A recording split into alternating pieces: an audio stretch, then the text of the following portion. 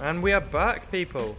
Thank you once again for tuning in to another episode of the Rags to Richards podcast. Going to keep the theme going this week, and that theme is staying in India. Because there are so many good people to speak to in India who really do have an inspiring journey to tell. And again, this person, kind of carrying on from last week, kind of same theme, an entrepreneur. This guy is a young guy. He's 26 years old, a neuroeconomist, a computer scientist, a blockchain pioneer, an aspiring oncologist. The list goes on. He's actually even a number one best-selling author, Bloomsbury, for his book Pajama Profit. Raised venture capital at the age of 20. Again, I said the list goes on, and I kept the list going, didn't I? But yeah, that person, his name is Varun Mayur, and he has a very unique story to tell. And because he's young, I kind of hope this episode really inspires or opens the young people's eyes to what they have available at their fingertips. So if you listen and you already know Varun and something, or he does something, or is educating something that maybe you want to understand and learn, I think you might get something out of this episode, as he really has unique views on what he does.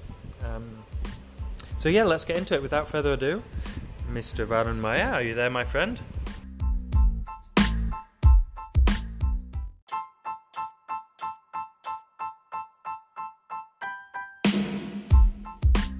Yes, I am. I know I'm 15 minutes late, but I'm here. Hey, I think, don't take this offensively, but I'm quite used to that now, living in India, you know? Yeah, I mean, we have a penchant for doing this. Yeah, I kind of assumed you might be a bit different now. I don't know why I got that impression. Yeah, must be Google. Yeah, so let's get straight into this, my friend. I really want to understand your journey, kind of from start to finish. Now, I bet you could go on for hours and hours, but I've been reading a bit about I want to read your book actually myself, but I've been reading about it, and you've got your whole story from kind of how you started at the age of 11, right? Mm-hmm.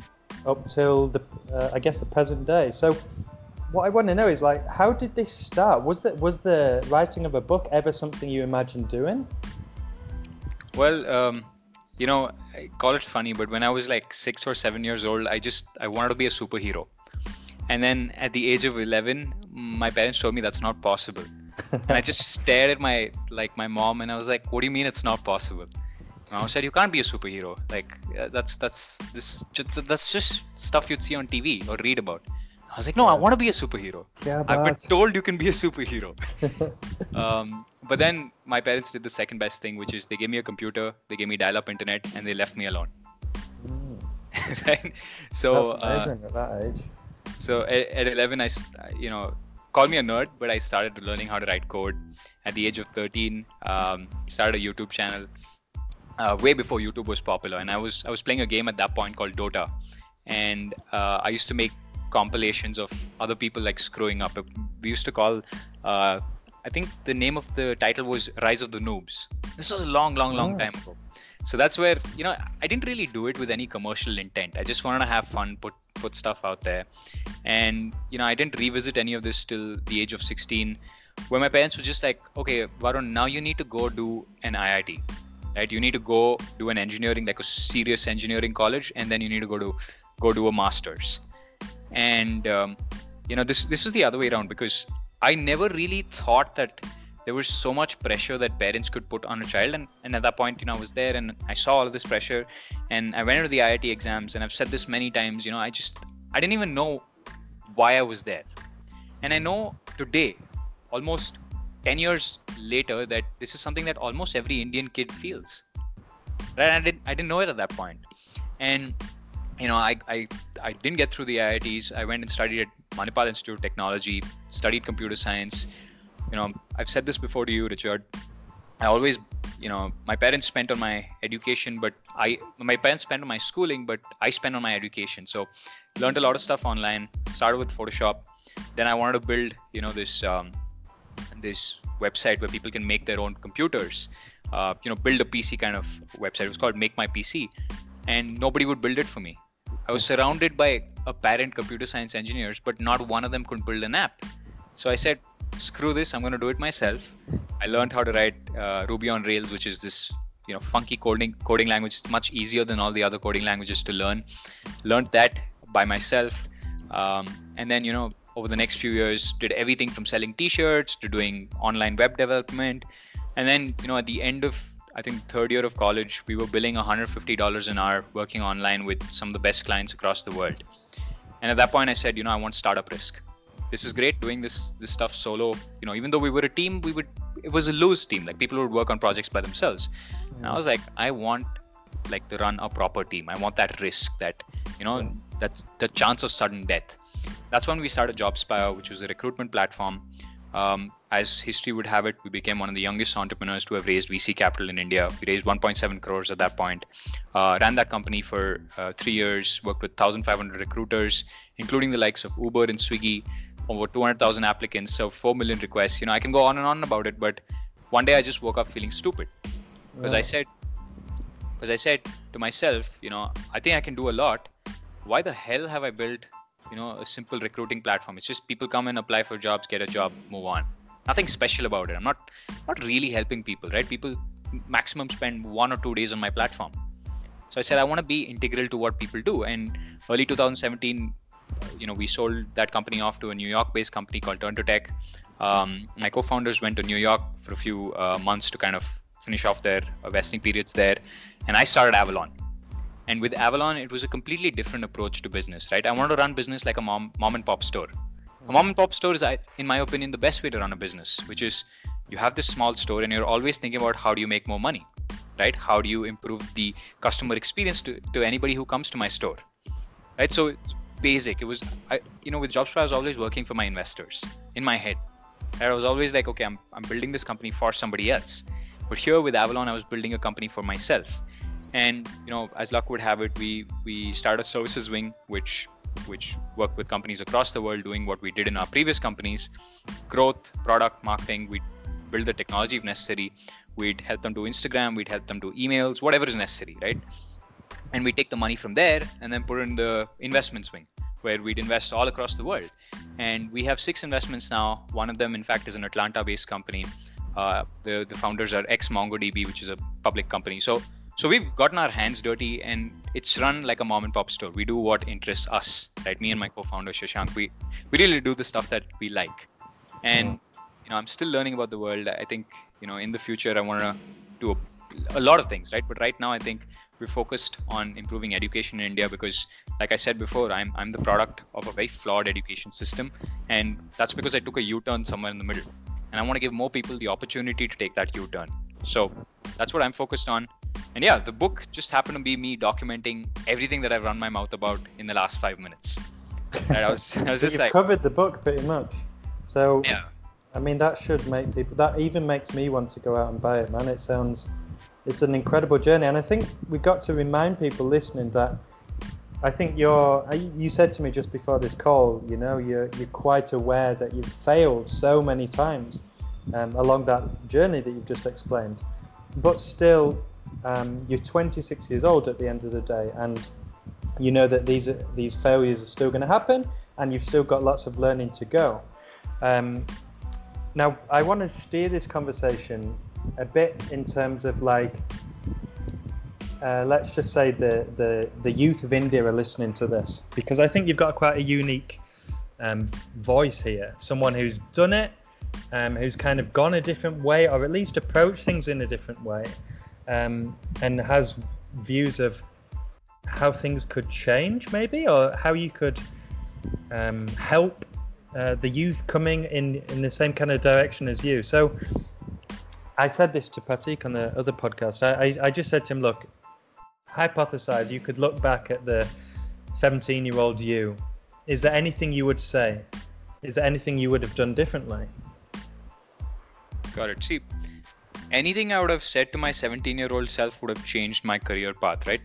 Because here's this. I mean, I just read a tweet from Paul Graham like very recently. All ambitious people, including you, Richard, or anybody who wants to create something out there, when you're in your early 20s, and I'm talking about 17, 18, 19, 20, like just before 20 and just, 21, 22s, we have a super high ratio of arrogance to ability, right? Ambitious people in general are more arrogant, and they also have a decent amount of ability. But by the time they get older, and I'm talking about 25, 26, the ability goes up because you're weathered by the system, right? You learn a lot more. You have to execute. And at the same time, your arrogance goes down because you realize your ideas and everything you create is not as infallible as you think it is. Yeah. You might have a really good idea and you might go out there and do it, and the market might not respond at all. Yeah. Right? So that's kind of happened to me, right? At 20, I wouldn't take, like, if you gave me advice or if I gave myself advice, I'd be like, go home. I don't want to listen to you. Yeah. Right? But, and I feel in ways I'm still like that, but the 20-year-old me would not listen. And I think that's an advantage, right? Even though it sounds a little bit arrogant, it's a coping mechanism. As a founder, as somebody who's creating something, a lot of people are going to give you shit when you begin, right? But I create a coping mechanism where I'm not going to listen. Right. And now at the age of 24, 25, even though I want to tell my earlier self that, hey, you should have listened, yeah. I still feel like it was better off that I didn't listen. And, the failures that I've been through, I think there's no better teacher than screwing up. Yeah, this is true. It's very good that you said that. I mean, that's kind of what Pratik said as well. But okay, let's just flip it a tiny bit then. And let's say you're speaking to the younger generation in the education system in India. Mm-hmm. What would you say to these kids who are kind of wanting to go down a similar path to you? I mean, it doesn't have to be in the same kind of area. It can be in any area they want, but what would you say to them? Well, I think the first thing to do is to break this stereotype or this understanding that education is this one 4-year block of your life or 2-year block of your life where you just do it and then suddenly you have magical powers, right? Contrary to popular belief, you're doing an MBA or you're doing a quality degree doesn't change your life in immeasurable ways, right? And once you stop thinking like that, once you realize that the idea, okay, so let's go back, let's do a little bit of history, right? The first few education systems came out in the world around 300, 400 years ago. I think 1600s was when Oxford came out, like the first Oxfords came out.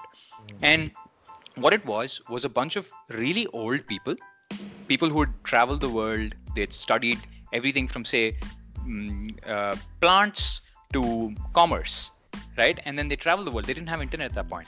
And they had to disseminate this information.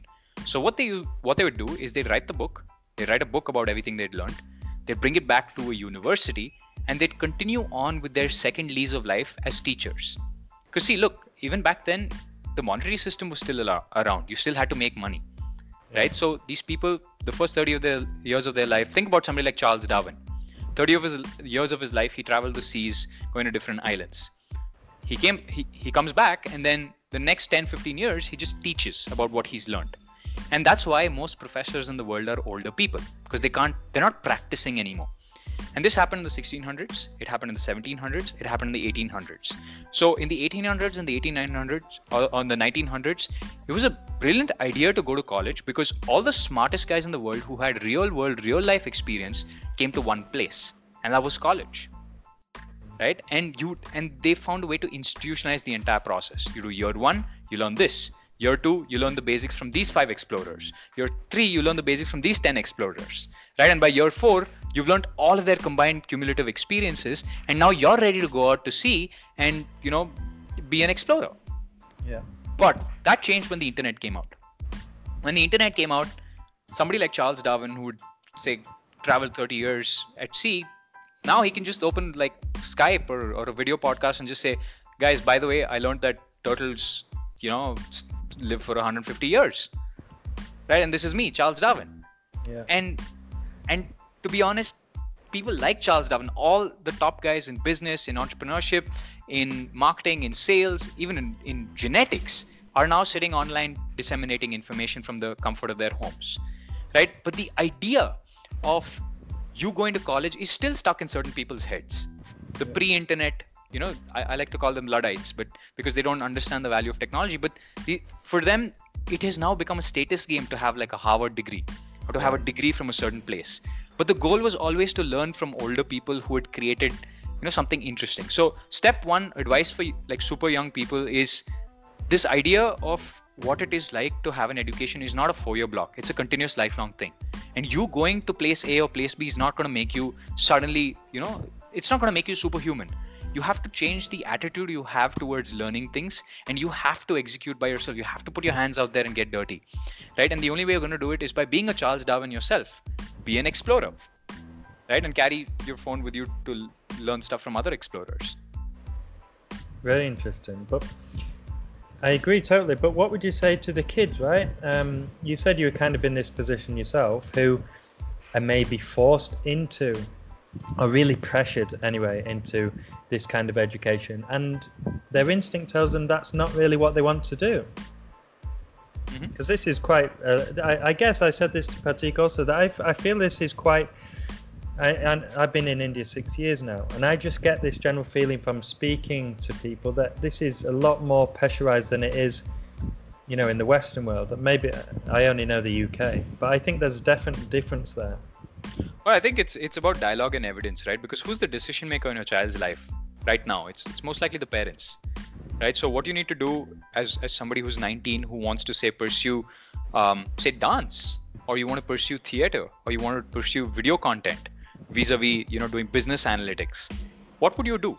How would you structure your conversation with your parents? What you'd have to do is sit down with them and tell them, look, I think video content is the future. Here's data piece one, here's some more evidence, here's even more evidence. I'm presenting this to you, right? Now you help me take a decision to prep me for a world in 2029 instead of in 2019. Yeah. Right? And you need to have that ability to have dialogue with your parents. And if your parents don't understand, get them as much evidence as possible. It's your life at the end of the day, and your parents also want the best for you, right? Unfortunately, they don't know what's the best for you, which is why people like you, people like everybody else who's working on education or building this awareness, I think they're all super critical, because we become case studies, right? Yeah. People go to their parents and say, look, Varun did this, and he's saying this. This is evidence point 1. Richard did this, and this is his evidence. Here's the third person's evidence. Here's evidence from Facebook itself that video is going to dominate everything, right? So that's what you need to be doing. But most kids are just, they're confused and they're not taking action. And I think the worst place to be is to be confused and not take action, not have dialogue. People want to help, but you need to open your mouth. Yeah, this is true. I think from what I got from listening to you though is, you started out on this journey around 11 years old to 13 years old, and you when you wanted to make the app and no one around you could, you took matters into your own hands. And I really feel that to the younger people listening, that is something that you have the ability to do at all times. Even if you are in a situation with your family where it's quite pressured, and let's just say you don't really have an option, you're being kind of forced to go into this university or do a degree, you still have the options to learn these things in your own time, right? Exactly. And it's not rocket science. Like I don't understand why people come out and say doing a podcast is really hard, or writing code is really hard. It's not rocket science, right? It's about 3 or 6 months of effort. And it just takes a little bit of commitment, takes consistency. Like you make sure you do one, you make sure you reach out to people like me or Pratik or whoever. You spend that time and effort. Can you believe that 99% of India does not want to spend that time and effort reaching out to somebody they want to do a podcast with? It sounds so simple and easy, but people are just lazy, right? Yeah. And if you're lazy, nobody can help you. But the advantage is, if you're listening to this podcast, whoever you are, you're probably not lazy, or even if you are lazy, you've made a micro commitment. And I've been studying a little neuroscience, and the more micro commitments you make, the more podcasts you listen to, the more you put yourself out there, the higher the probability you will pick up on one of these opportunities. Yeah. Right? So step 1 is listening to podcasts like this, understanding what's available, and then you're right, taking matters into your own hands. And that's something that eventually, if enough of us speak about it, people are going to start doing it. Yeah, this is true. And can we just speak about what you, when I think we said this just before the podcast started. I think, was it Upwork you said you were doing, Mm-hmm. you did some, you basically you said that you did some work on Upwork for, I'm just going to remember this, I think you said $100 for 3 months, or 1 month, was it? It's over 3 months. So my first project on Odesk at that point was called Odesk. Today it's called Upwork. It was for a Malaysian eye clinic, $100 over 3 months. It's the most taxing project I ever did. It was something I didn't know how to do. It was a WordPress site or something, and I just said yes, and I figured things out on the way. And my pitch was very simple. It's in my book. My pitch was very, very simple. It was my first project, right? So I said, dude, I don't know how to do this. I have a little bit of experience with WordPress, but I'm willing to give it a shot. That was my pitch. And I said, can we just explain to people what this website is? Because I want people to understand that this is out there. This is available for people to put themselves out there to the whole world. We're not talking like a few people. We're talking the whole world is kind of on these websites, ready to hire people to do these kind of jobs, right? Mm-hmm. So I think you can look at Upwork. You can look at freelancer.com. And if you're premium, if you think you're really good at what you do, check out TopTal. If you're in India, you can check out Indies. If you want, a loose structure, there's this company called Lazy8. So many different options. But I think best place to start is Upwork. And I think, after we wrote Pajama Profit, there was a huge influx in applicants on Upwork. So, we've been looking at alternatives as well. Maybe, I can send you a few links on the newer freelance platforms. But at the end of the day, freelancing it's like a playground on going on a platform, and you have to start cheap. The advantage with you starting cheap is sometimes it demotivates people. You get a project, you do the entire project for like $25. And I have fans on my Instagram who send me, data saying, Varun, I took up a project, I got $25, right? And it's very easy for me to dismiss it and say, hey, that's just $25. It's nothing. You can't live your life on that. And then 2 days later, they send me, another screenshot saying, Varun, now I'm doing $100. Yeah. Right? And I put this up as stories somewhere or as one of my posts. I want everybody to win, and it's possible. Step one would just be go to upwork.com, click on create a profile. Just create a profile. Don't have to do anything. And by the end of the day, you'll feel like you've done something because you've created a profile. You've got started. And it's there. It's available. It's available for all of us. And there are more techniques beyond that. You can, once you think you can do Upwork decently, you can start doing cold emails. You can start doing cold calls. There's a plethora of ways you can find new clients, right? And that's what Pajama Profit's about, right? Teaching people how to find new clients, how to freelance. Yeah. So you did that, did you? Right at the start, and you did it. You even agreed to do some work without knowing 100% that you could do the project, but you were willing to just pretty much learn as you go. And that was your first step into the whole freelancing market, was it? Yep, it is. And so this is just a thing, right? Even today we take up projects, and today we take up projects worth crores where we don't even we will start doing the project without an idea of whether we can actually complete it, whether we're going to get paid on time. It doesn't matter. If it's big enough, if the client is big enough, and we have some Fortune 500 clients now, but if the client's big enough, even if we're not 100% sure of our capabilities, my team has been trained now to sit down and figure it out. And that's what we've kind of gotten good at.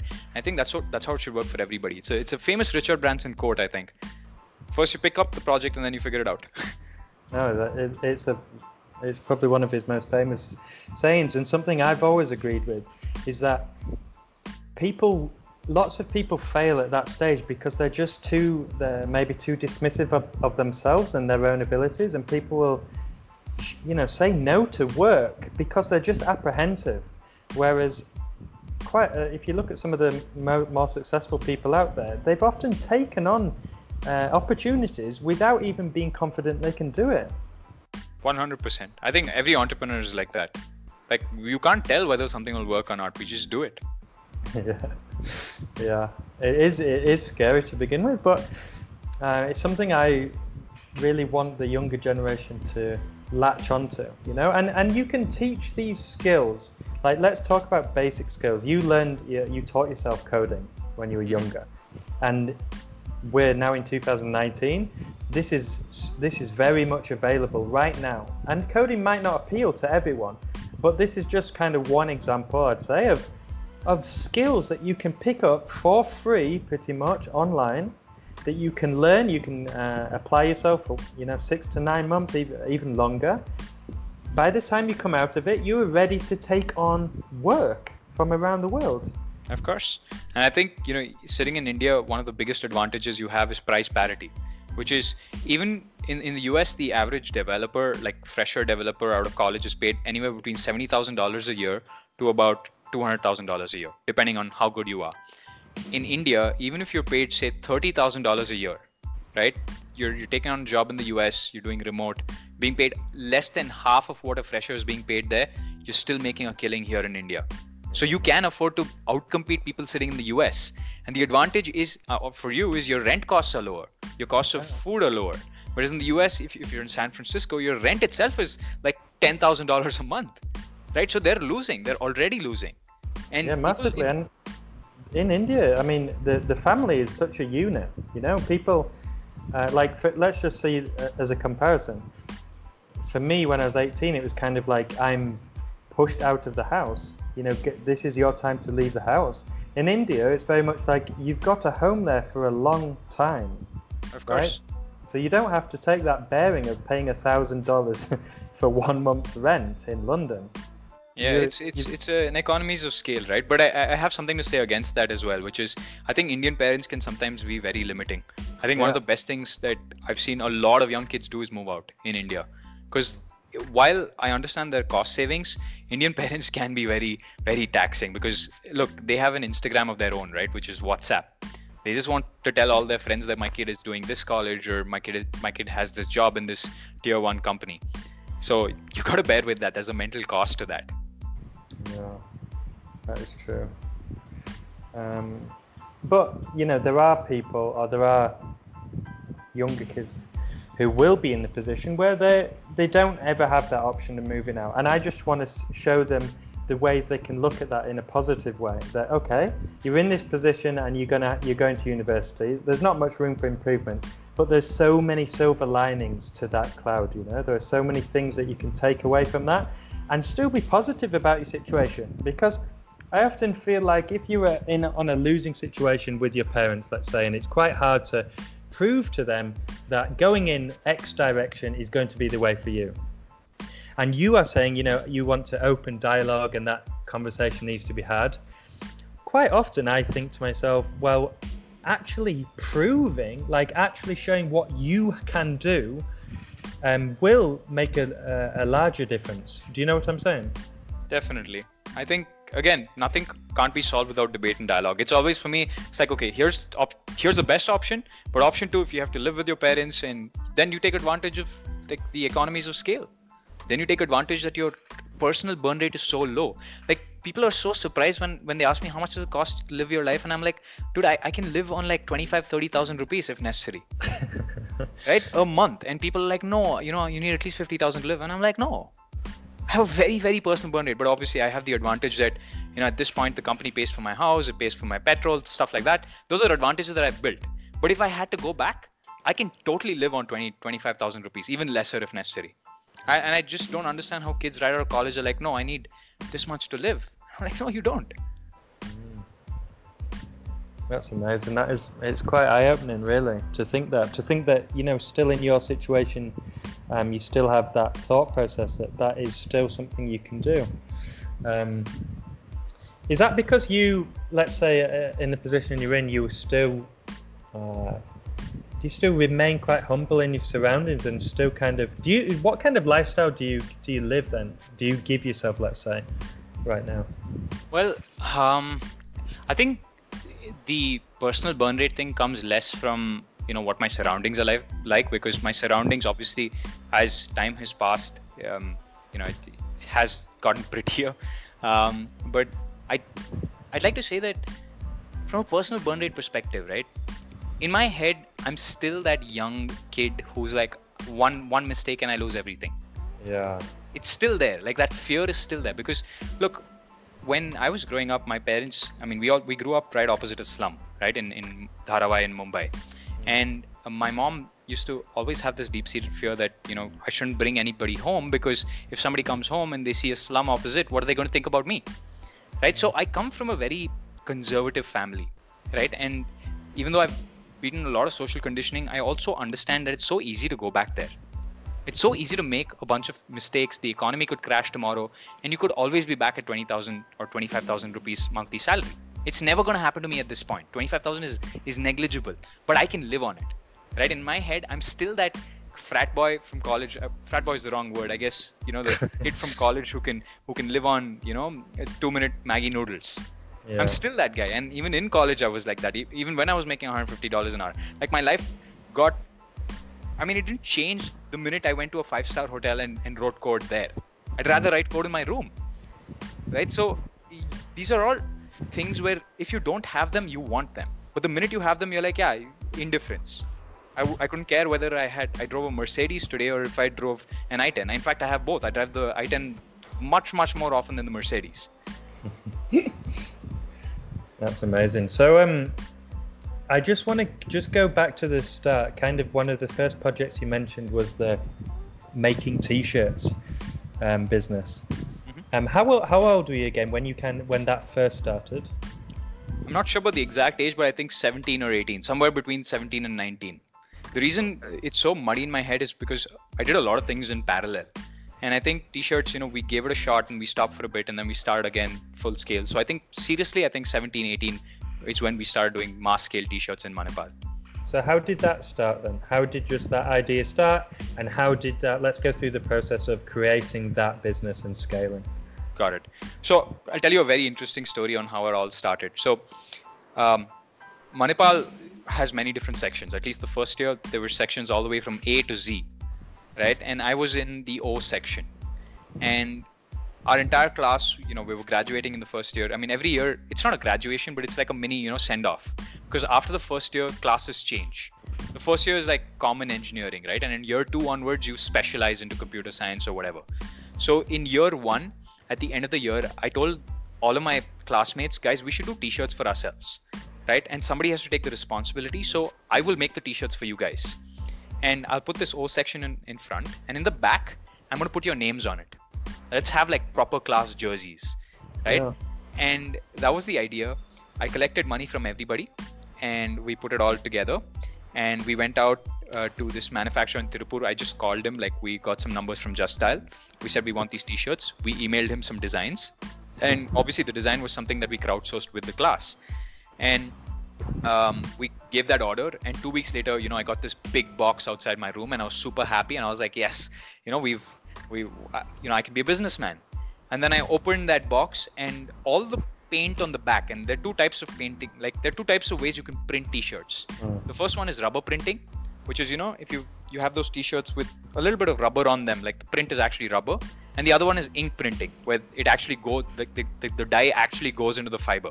Yeah. And I'd gotten rubber printing done because it was cheaper. It was 10 rupees cheaper than ink printing. And I was like, I need to save 10 rupees per t-shirt because I'd be able to make that much more, right? I was being greedy. And all the rubber was leaking. Literally, I think there were 100 t-shirts in that box, a little lesser. All of them were leaking, right? And I was sitting there looking at that box and I was like, this is money wasted, right? So I remember me and my team, there were 4 of us at that point. We all put money in together to buy the next box. I flew down to Tirupur myself one day before an exam. And I went and looked at different manufacturers' samples because here we just ordered, right? We expected everyone to be good. So that's when I realized the value of quality. I realized the value of actually seeing things before you buy them, the value of having a good team who, you know, be able to pitch in if things go badly. The idea that, you know, everything is standard and you can processize everything is bullshit. There are always, dude, entrepreneurship is 99% crisis management. And that was a crisis, and I managed that crisis one day before an exam. Put all the, you know, got the t-shirts ordered, went to class, came up with a story, a communication story to the entire class, telling them why the order was delayed. So I had to take accountability for that. I had to be like, guys, order's delayed because of XYZ reasons. And obviously I couldn't tell them the print was leaking because they had taken their money. So I said, 1 more week, guys, there's a delay, but please hang in there. And 1 week later, the t-shirts came and it was perfect. We didn't make any profit on that because we had put back money. But that was our first success. And now that my class was wearing O section t-shirts, T section came out and they said, hey, we want t-shirts too. So like, cool, we can do it for you. right? And we did it for I think 4 or 5 classes, and then we realized it's smartest for us to just make pre-designed t-shirts. Let's just make Manipal centric t-shirts. So we made this one t-shirt with the ingredients of somebody from Manipal.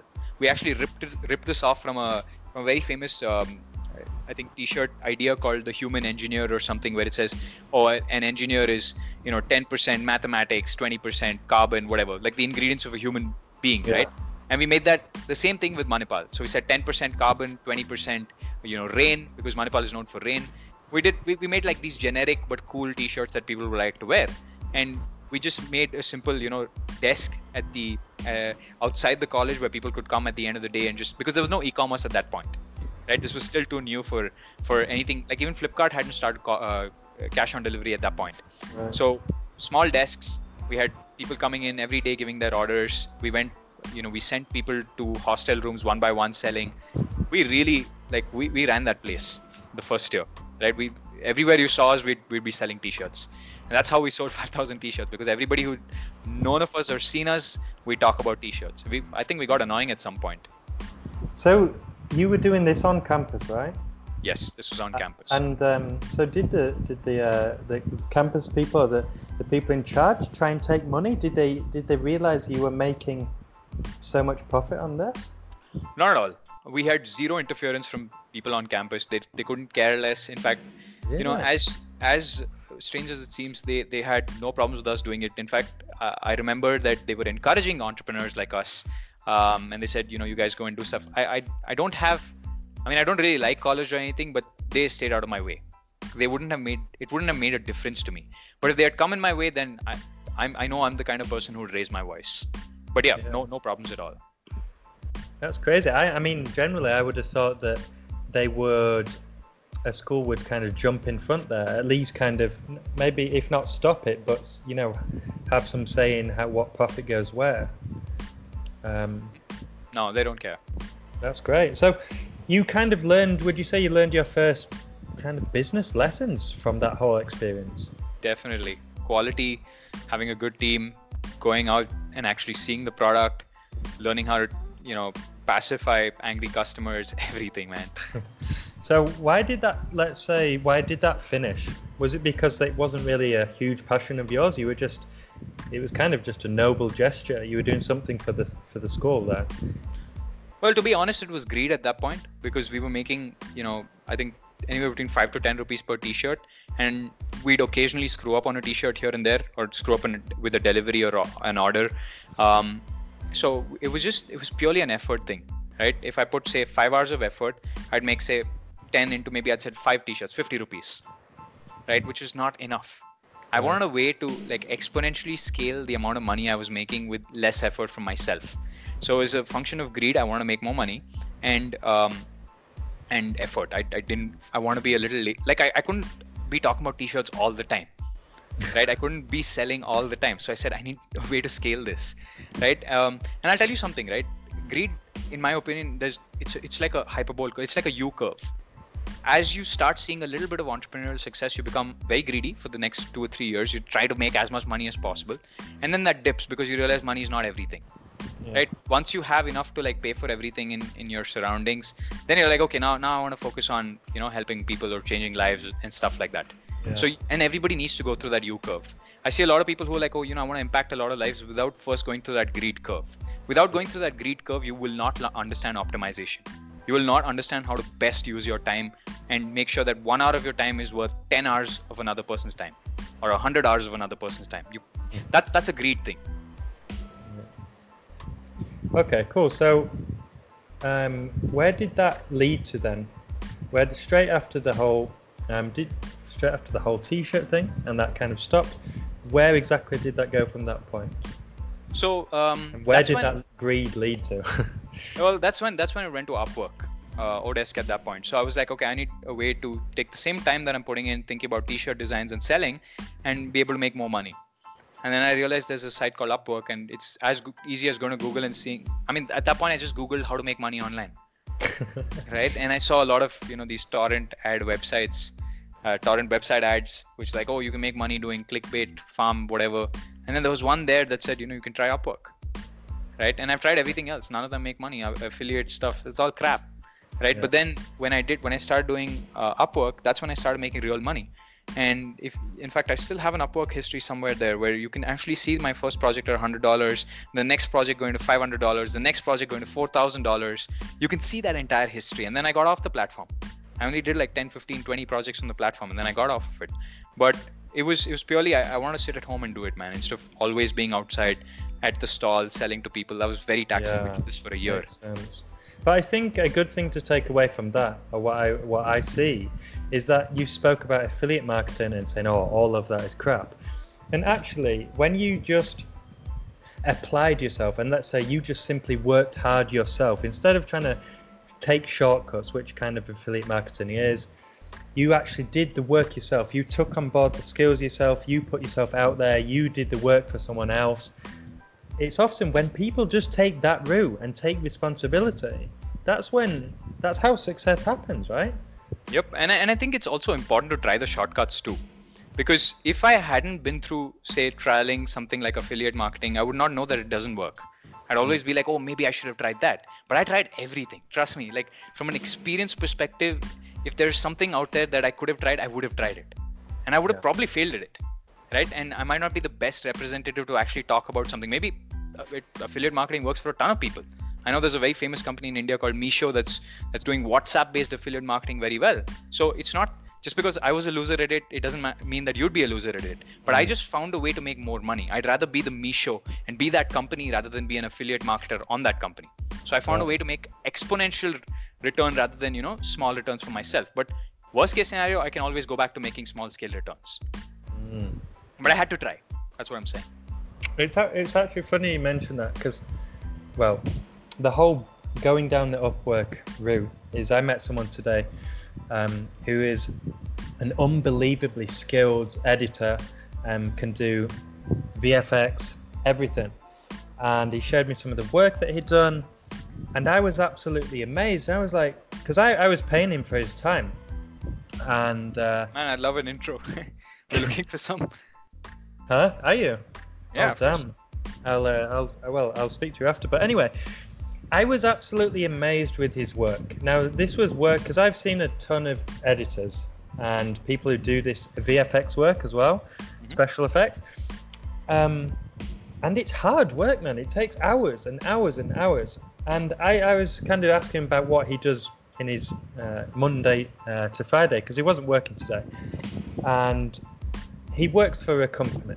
And I just said to him, okay, that's cool. Do you mind asking me what you get paid? And I won't say it on this podcast, but it was, I was kind of shocked for the level of skill he had. And I just said, I don't understand. Like you do put yourself out there a bit because you let people like me hire you, but why aren't you doing that full time? And it was a bit of apprehension. He didn't want to make that jump. He's married. He needs to keep that salary, that whole source of income. And I was just burning inside. I wanted to say, oh my God, man, you just are worth so much more than that. And I wanted to open his eyes to the whole kind of Upwork scene. That if he did make that jump, like it wouldn't take long to really, if he really wanted to, it will happen with a click of the fingers. Do you know what I'm saying? There's actually a solution to this because there's some people obviously who are very skilled, and the guys who are skilled, they can't do a good job of selling themselves because it's talent plus sales. But if I really like the Scooter Braun model. Have you heard of Scooter Braun? No, I haven't. No. Scooter Braun he's a talent manager. He manages Ariana Grande, Justin Bieber. So Justin Bieber's talent, he'll go sing, but he's not going to go out there and do sales for himself. And I wish that every VFX artist, every content creator, every single person out there, talented creative person out there, everybody needs a talent manager. Somebody like Scooter Braun who can just make meetings happen, whose only job, he can't sing for shit, but his only job is to find people who would be able to sing for clients and find the clients on the other hand. Right? That is something that everybody needs. So my suggestion to that is to do this pairing system. The pairing system of a talent manager plus the actual talent. So somebody like your friend, if he was paired with one other sales guy, they'd be making a killing. And you know what happens eventually when you do something like that? Eventually you build a team. Eventually you find more talent. Eventually you find more talent managers. And then eventually you find that you're Avalon. So it all starts from there. It all starts from his problem statement. Just to let you know, I am the talent manager in this case, and he is my client. So if you want to speak to him, you'll have to go through me, if that's okay. Definitely, man. I mean, we're looking for. Like, I think video content is the future. We are looking for somebody who can create. It's less about the VFX, more about direction. Actually building a brand for this company, which we're trying to do. I think that makes all the difference, because the bigger our brand grows, the more companies reaching out to us. I want to build something big, man. Yeah, and I, as you say, video is kind of the future, and everything to do with video, you can. I don't know, the way I see it right now is that lots of the younger generation, even the poor people nowadays, have a phone, even if it's a more basic phone, and these phones have cameras. People are connected to the internet. People can learn basic editing. Definitely. And Canva is free. Yeah, this is true. So, and that's what you did, right? I mean, you taught yourself Photoshop right at the start. Definitely. It's again, like I said, it's not hard, and eventually people are going to figure that out, and then your entire system is going to get destroyed. But yeah, I mean, listen, I think we'll end it there. It's been amazing to hear, and I think there's so much to take away from this for people to hear, and it's been a very valuable episode. So thank you for that, Varun. Do you have any last words? Anything you would like to say to people listening? Well, if you guys have some spare time, head over to my Instagram, the Varun Mayya. That's a shameless plug.